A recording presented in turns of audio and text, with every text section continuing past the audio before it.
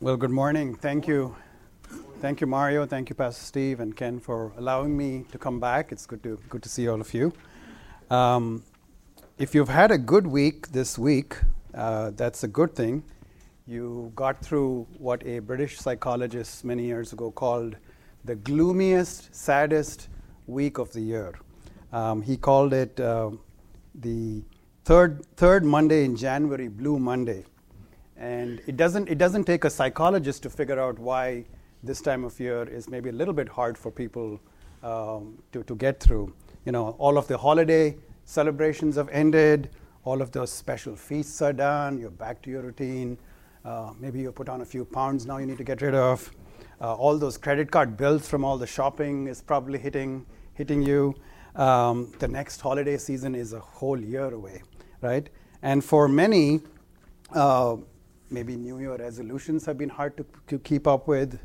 Maybe some goals are you're failing at the goals. And it brings a sense of failure just few days into the start of a new year that you were hoping is going to be a wonderful year. But no matter what you feel about the new year or goal setting or making resolutions, in the epistle to the Philippians, Paul gives us a 2-word challenge that we're going to look at today for how to go after the most important goal of the Christian life. So Michael is going to read for us. If you don't mind, Michael, read. The text for this morning is taken from Philippians chapter 3. And we're going to pick up in verse 10, and then we're going to read all the way through to chapter 4, verse 1.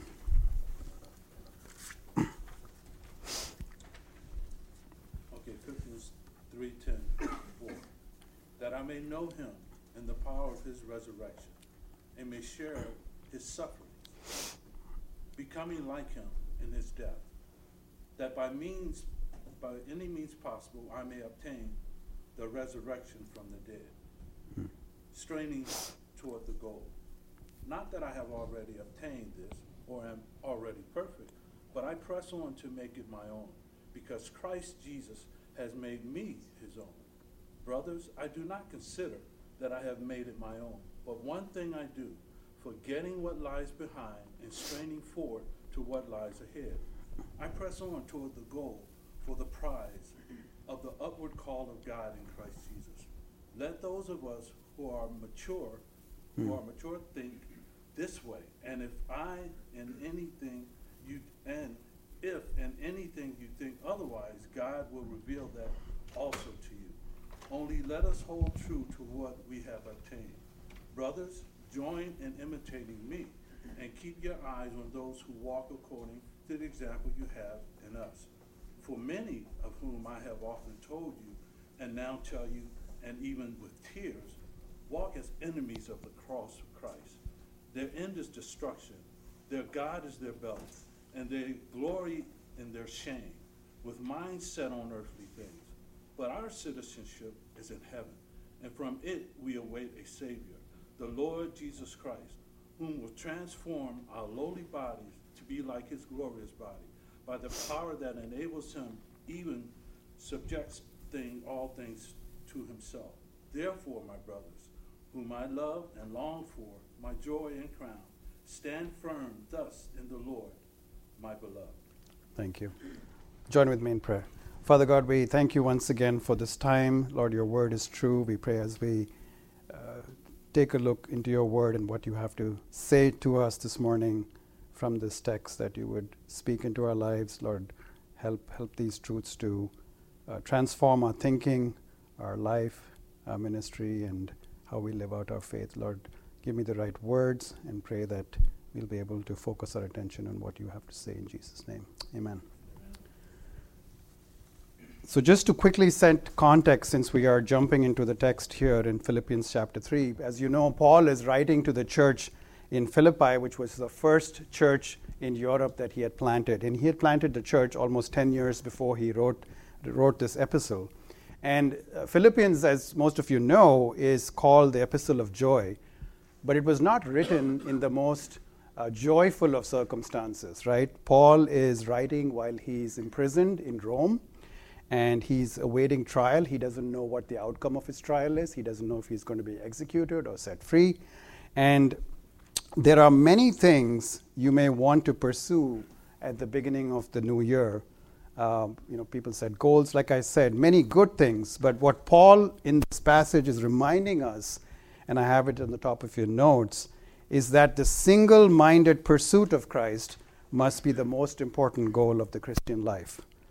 We must press on, he uses the word press on multiple times, towards the goal of knowing Christ and becoming more like Christ. And as we pick up mid-chapter in verses 12 and 13, the text that we just read, Paul uses the words in verse 12, he uses the word this and it. He says, not that I have already obtained this, or I am already perfect, but I press on to make it my own.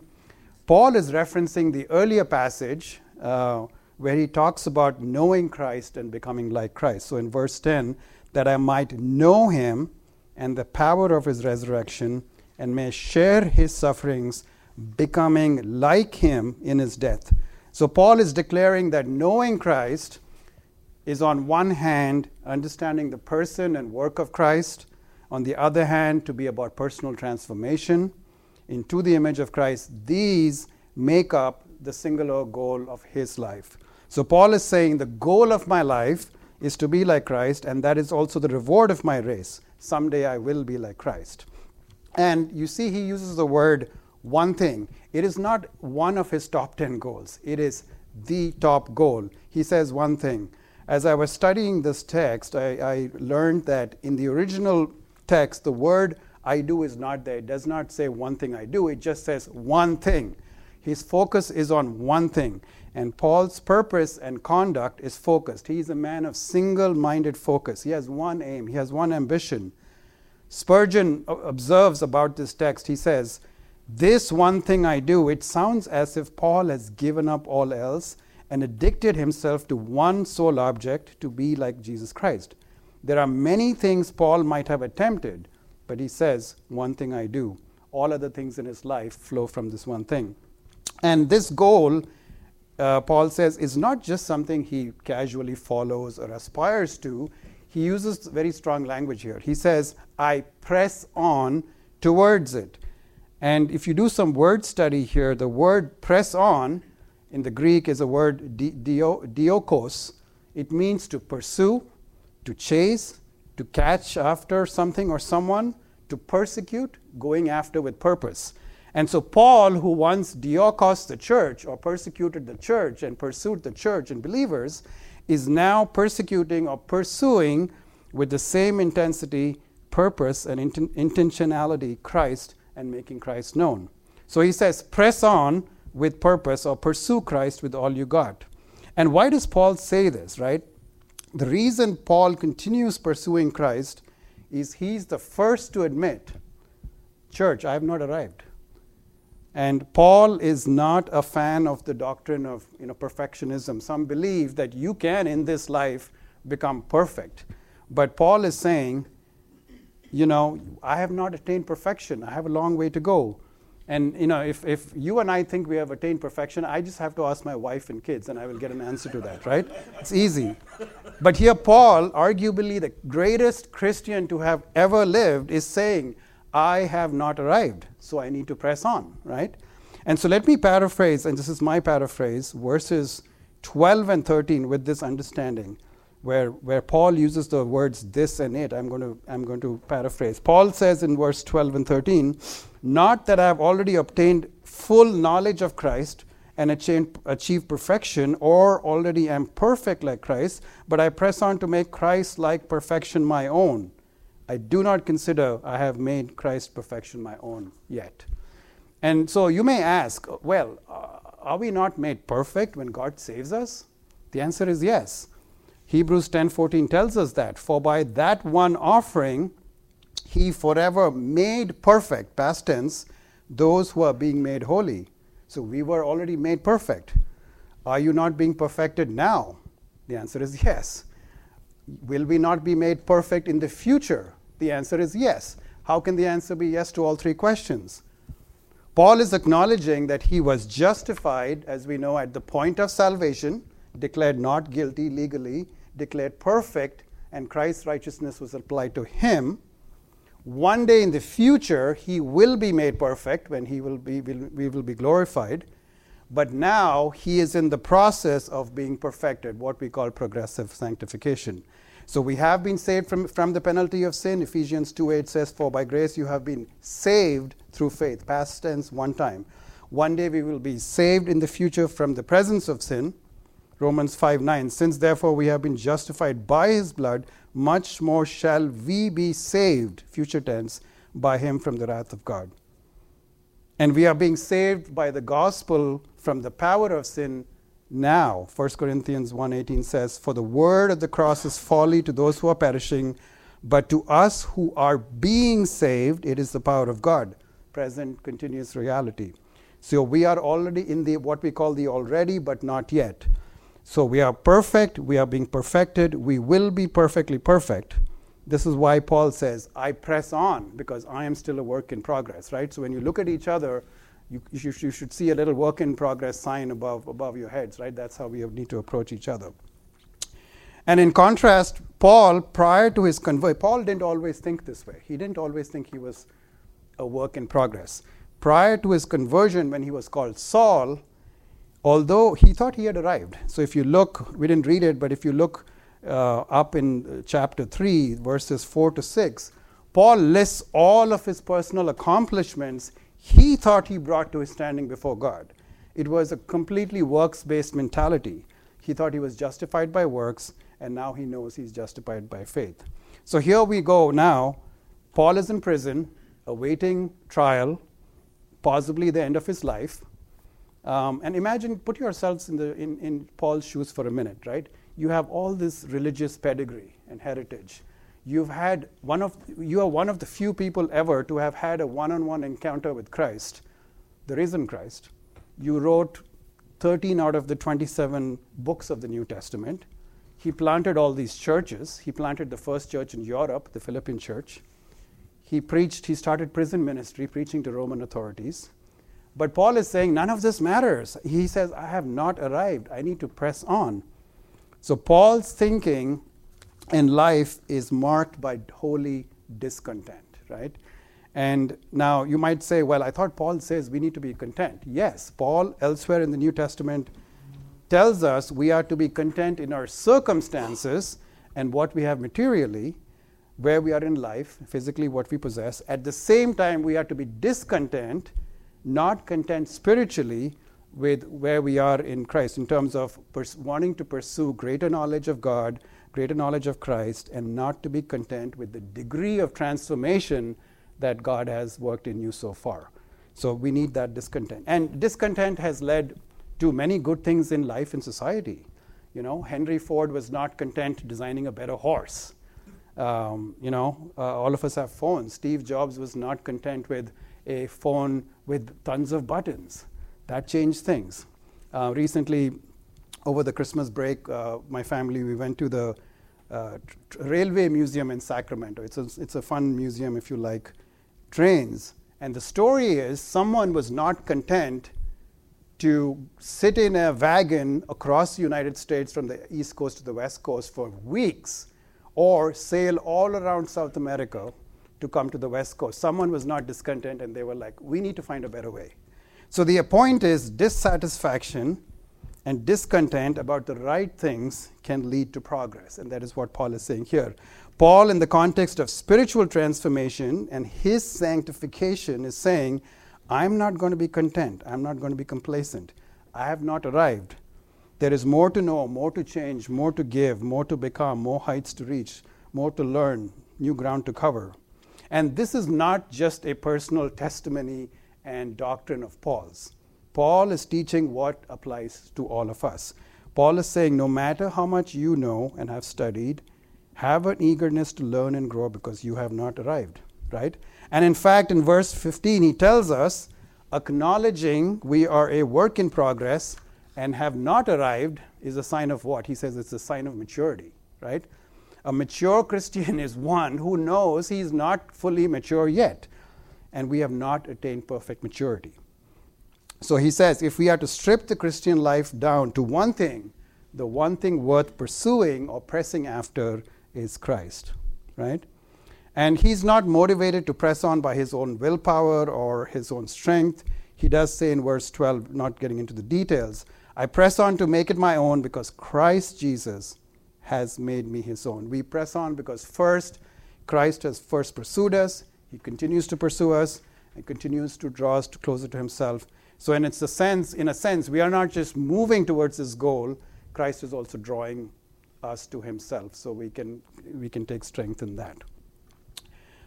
So with that background, Paul also talks about what I'm calling a pattern for pursuing Christ. He gave us the why it's important to pursue Christ, and now he's going to talk about the how. So we are going to look at some principles and strategies for what makes for a successful pursuit. How do we press on in this life, right? And then in order to purposely pursue Christ, which is his ultimate goal, he says the one thing, he breaks it down to several things, right? And so I'm going to touch upon 6 practical actions or aspects of a purposeful pursuit. So the first thing he talks about in verse 13, he says, where am I? Brothers, I do not consider that I have made it my own, but one thing I do, forgetting what lies behind. What lies behind. So Paul is using a metaphor from in a foot race, from racing. And he says, look, you cannot run and win a race if you keep looking back, right? And he's not saying forget the past and its the successes. He isn't saying don't. He's saying don't let the past, both successes and failures, sin of the past, shortcomings of the past, hold you back and define who you are, to the point it slows you down or paralyzes you from moving forward. So he's not saying forget the past. Like if you forget the past and don't learn from it, that's not very smart. He is saying don't let the past paralyze you and dominate your life to the point you are not able to move forward, right? So you all probably know people who constantly live in the past, right? And modern day psychology, what does it do? It tries to take every sin in a person's life back to when you were a child. Like, my parents did this, or this is what happened when I was in school. And all of those root causes, modern day psychology tries to find in someone's past, does not address the sin issue, right? Now, the past, I must say, certainly influences us and shapes us. We can't deny that. But what Paul is saying is, Christian, you are a new creation. Don't let the past dominate your life and hold you back. You are a new creation, so move on. And, unfortunately, people live in the past, families live in the past, and they say this is how we've always done this.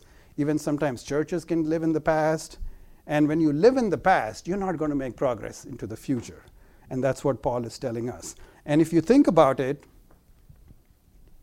if anyone had a reason to become complacent and retire based on successes in life, it was Paul. He did all these wonderful things for Christ. But he's like, no, I'm going to forget that. And if anyone had reasons to feel like a failure and have their sin hold them back, it was Paul, right? Imagine, Paul was a religious fanatic at one point when he was called Saul. He was committed to persecuting the church. He got Christians murdered. He was complicit in the stoning of Stephen. And the early church was probably highly suspicious of him after his conversion. And yet he says, you know what? I'm going to forget all of that. Not that he has forgotten it, but I'm not going to let that dominate me. Both successes and failures we need to put behind us and press on, because the gospel frees us. And what he's saying is what matters is what I do for Christ for the rest of my life. And Isaiah 43:25 says, and I think we all need this reminder, when even our sins of our past dominate our thinking or hold us back, it says, even I, God is saying this, am he who blots out your transgressions for my own sake and remembers your sin no more. Now, God is omniscient. It doesn't mean he completely forgets. What it means is God is not holding that sin against us. So why do we do that to ourselves or to each other, right? And that's why we sang the song that we sang, that Rudy sang. Thank you, Rudy. One of the verses says, Lord, forgive us our shame when we can't release the past. when we are quick to take the blame, but we forget we are free at last, right? So Paul is saying, like, let the sins of the past, the failures of the past, even the successes, I need to leave it behind and move forward. So this year, as we start this year, I know we're 3 weeks into the year, if you want to make progress in your pursuit, let the past go, both successes and failures. Press on. We need to forget and move on, right? So that's the first principle he gives us in our pursuit of Christ. The second thing he says in verse 13, forgetting what lies behind and straining forward to what lies ahead. Second, he says we need to strain forward. It means literally to overextend yourself. And if you picture a foot race, what do people do at the foot race at the last 5 yards, the last 2 seconds of the race? They stretch. They are trying to make that, that last push to stretch. And this is what Paul is talking about. He says, strain forward at the finish. And he says, this sort of straining or stretching to the limit is not something you just do at the end of your life. He says, do it habitually throughout your life. And he's calling for it to be a lifelong attitude. In 1 Corinthians 9:24, he says, do you not know that those who run in a race all run, but only one receives the prize? Run in such a way that you may win. You need to stretch. You need to put in the effort if you want to win. So set some stretch goals for yourself, even this year in your walk with God. Number 3, he says, straining forward to what lies ahead, I press on towards the goal of the upward upward call of God in Christ Jesus. The third action, he says, is to fix towards a goal, to run towards a goal. And the word goal, if you study it, comes from the Greek word skopos. And this means, this basically informs our English word for scope, so like microscope or telescope, right? You're fixing on something. And Kent Hughes, he says this, the noun skopos refers to that on which one fixes one's gaze, whether it be a target at which an archer might shoot, metaphorically a goal or marker that controls a person's life, or here, the marker at the conclusion of the race upon which the runner fixes his gaze. And you're all familiar with Hebrews 12:1 and 2. It tells us what the goal must be. Like if you fix on a goal, it's important what the goal is, right? You can't just fix on anything. So Hebrews 12:1 and 2 tells us in this race that we are all running in, therefore, since we are surrounded by such a great cloud of witnesses, let us throw off everything that hinders and the sin that so easily entangles, and let us run with perseverance the race marked out for us, fixing our eyes on Jesus, the pioneer and perfecter of our faith. So becoming like Christ is the prize, and Christ himself is the prize, and we are to stay fixed on the goal is what Paul is telling us. So that's the third principle. The fourth principle in verse 16, jumping down here a little bit, he says, let those who are mature think this way, and if anything else you think, God will reveal that also to you. Only let us hold true to what we have attained. Hold true. And the words hold true here, what he's saying is, stay true, make forward progress in a straight line. He's saying live by the same standard that you've always lived. It literally means to walk in a line, march in a line, dance in a line, proceed in a row, to keep rank and file. So what Paul is saying is, look, you're moving in a straight line, keep doing what you're doing, right? Stay consistent with things that are working in your life as you move towards this goal. Things that are profitable, keep doing them. Sometimes it's easy to get weary of doing certain things. My wife and I are involved in some things where I'm like, I just want to give up. I don't see any fruit in doing this. Why don't we give up? And she's like, well, we need to keep going. Let's not do it, right? So he's saying here things that are working, that are keeping you in this straight line towards the skopos, the goal. Keep at it. Don't give up. Proverbs 4:25 says this, let your eyes look directly forward and your gaze be straight before you. Ponder the path of your feet, then all your ways will be sure. Do not swerve to the right or to the left. Turn your foot away from evil. So the way to pursue Christ is not to look back, like he said, forget the past, fix your eyes on a goal, and continue in the path you already are in. So sometimes, we can overcomplicate our Christian lives, right? And just like fad diets, it's easy to want to add something new, which is fine. But Paul is saying, stick to the fundamentals, the things that are working, keep doing them. Being consistent in coming to church, to fellowshipping, reading a Bible, spending time in prayer, all those disciplines, there isn't any magic formula. Stick to what's working, that's keeping you in line, and keep going, right? You don't need to try new fads. You just need to keep doing what you're doing, right? So that's the fourth principle he gives us, holding firm, staying in a straight line. The fifth one, he says in verse, actually the next chapter 4, verse 1, the fifth principle he gives us is, therefore, my brothers, whom I love and long for, my joy and crown, stand firm thus in the Lord. So Paul is saying that even as you march forward in a straight line, fixed on this goal, forgetting the past, distractions will come, attacks will come. And Paul is addressing in the previous chapter, in chapter 3, some of the teachers who were teaching incorrect doctrine in the church. They were enemies of the cross. We're going to look at that in a minute. And he knows that the believers in Philippi are going to be distracted. They are going to deviate from the path they're going on and tempted to follow incorrect teaching.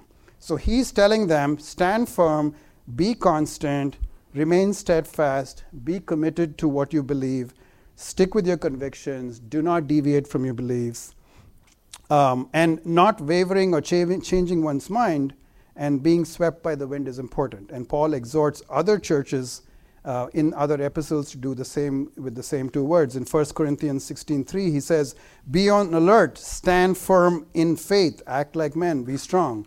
Galatians 5:1, it is for freedom that Christ set us free, therefore keep standing firm. 2 Thessalonians 2:15, he says, so then, brethren, stand firm and hold on to the traditions which you were taught.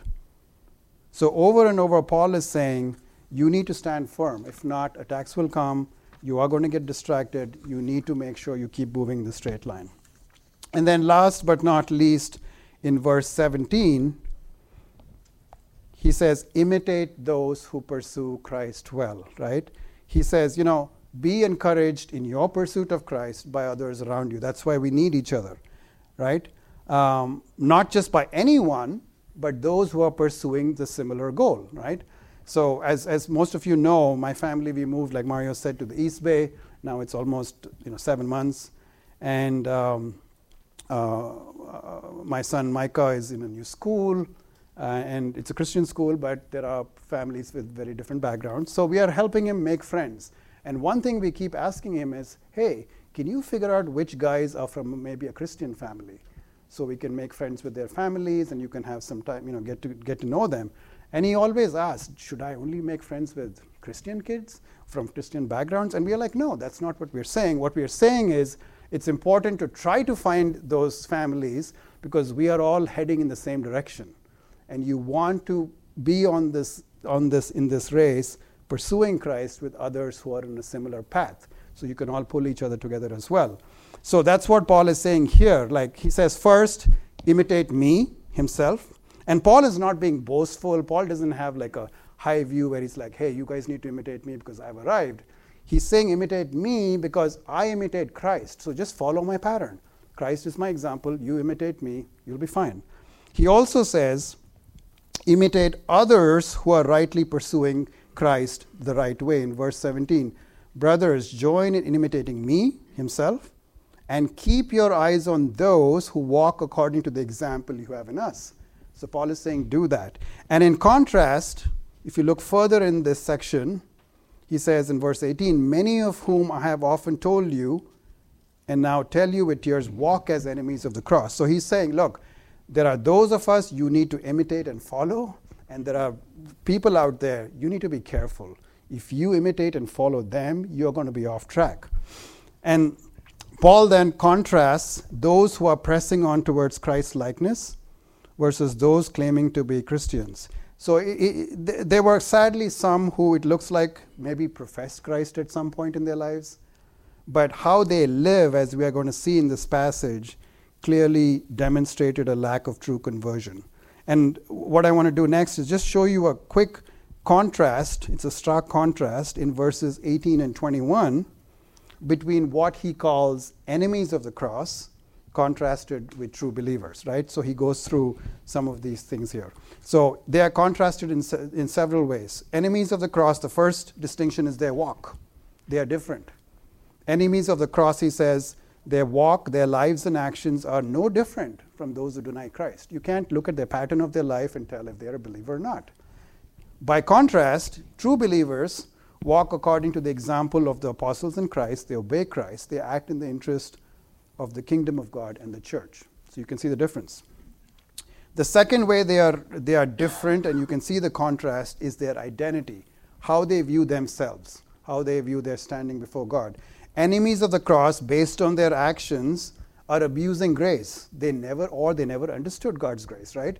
Their mistaken view is, grace saves us, and now I can live any way which I want, worldly ways. And Paul is like, no, that's not right. True believers, on the other hand, we realize we are sinners saved by grace.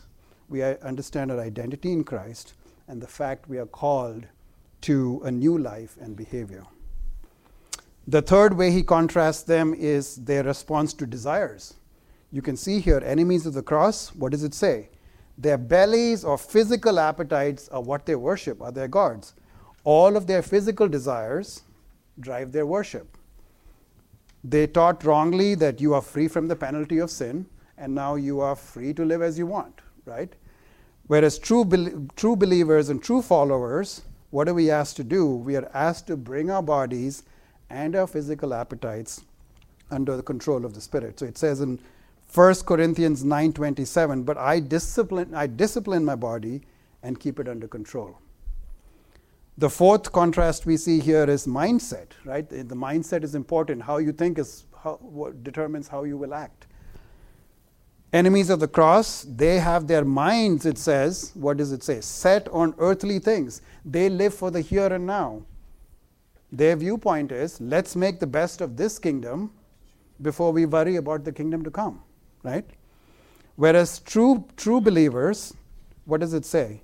The minds are set on Christ and heaven. We know our citizenship is in heaven. We think and act as citizens of another place. We are what is called resident aliens. We are just passing through, right? We are here, but we are aliens here. Our citizenship is in heaven. And next he says, glory. What do they glory in? Enemies of the cross glory in their shame. True followers of Christ glory in Christ. They look to bring glory to God and to Christ in all they do. And finally, and it's interesting, he starts with this in verse 19 with their destination. Enemies of the Christ have guaranteed destruction in their future. So the next time you see someone exhibiting these behaviors, these characteristics of enemies of Christ, don't worry, their end is coming, right? Their end is destruction. And he contrasts that with true believers. Our destination, we are guaranteed glorification. We are assured a glorified body, free from sin and its effect. So this is not our home, right? And at our church, the church we are in now, our pastor shared this quote last Sunday, which I thought is appropriate for our lives in this world and are looking forward to glorification. John Owen, the great Puritan, when he was on his deathbed, he was writing a letter through his secretary. So his secretary wrote to a friend, I am still in the land of the living. And Owen said, stop, change that and say, I am yet in the land of the dying, but I hope to be soon in the land of the living. I am yet in the land of the dying. I am soon to be in the land of the living. We sometimes mix that up. So we are all in the land of the dying, and we are guaranteed new glorified bodies in the land of the living. So those were just some ways that Paul is contrasting the enemies of the cross with true believers. And, I've gone over a lot of very practical advice or practical guidance that Paul is giving and steps that we can take, right? But all of this said, we will all fail in some way to keep all this perfectly this year, right? Whether in big ways or small ways. In this pursuit of this one thing, I'm going to fail, you are probably also going to fail at some point. And this is why we need to preach the gospel to ourselves every day. You will fail. We will trip up. And the same gospel that saved us one day is the same gospel we need to apply daily to our lives to keep moving forward in our pursuit of Christ in a life of holiness. So I wanted to end with that note. We're not going to be perfect. So just in closing, brothers, this year, don't let the successes of last year or your past life make you complacent. We have moved to a new church and we're trying to find a place there and settle in. And things that my wife and I did here, whether it was Sunday school or serving in missions, we can't expect to just go in there and start doing those things, right? So now we may have to start by just putting the chairs away and ushering, and we'll see what happens from there. We cannot look at the past and those successes and have that be like our expectation for the future. And at the same time, we don't let the failures of the past this year, don't let the failures of the past hold you back. Instead, look ahead. Press on with a singular focus is what Paul is saying. Know that you are a work in progress. You and I are works in progress. Keep your eyes on the goal, as Paul says. Hold true to the path you already are on. Stand firm and imitate those who pursue Christ well. Imitate those who pursue God well. William Carey, I just want to end with this story. William Carey is often called the father of modern missions, as you know. His labors for Christ, he translated the Bible into 40 different languages and dialects, many achievements. On his 70th birthday,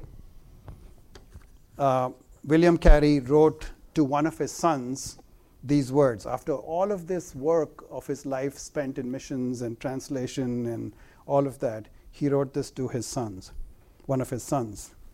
He said, "I am this day 70 years old, a monument of divine mercy and goodness.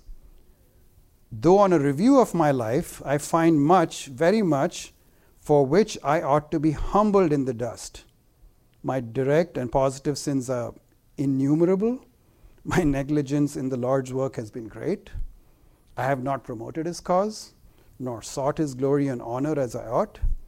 Notwithstanding all this, I am spared till now, and I am still retained in his work. And I trust I am received into the divine favor through him." So Carey, at the end of his life, reflected and said, I need to press on. And I'm studying this book, Disciplines of Grace by Jerry Bridges, in a group. And in this book, Jerry Bridges says this, reflecting on what William Carey said. "How then could a man of such remarkable faith in God, who had accomplished so much for God, lament towards the end of his life his own sinfulness and shortcomings? Why would Carey not rather reflect with gratitude and praise on what God had done through him? Translation, all of this work in the mission field. Why was Carey's attitude due to an unhealthy low self-esteem? Or did it reflect a healthy realism that is characteristic of a godly, mature Christian? Should Carey's attitude be an example for us to follow? Or should we write it off as an unfortunate bit of introspection that comes with old age?"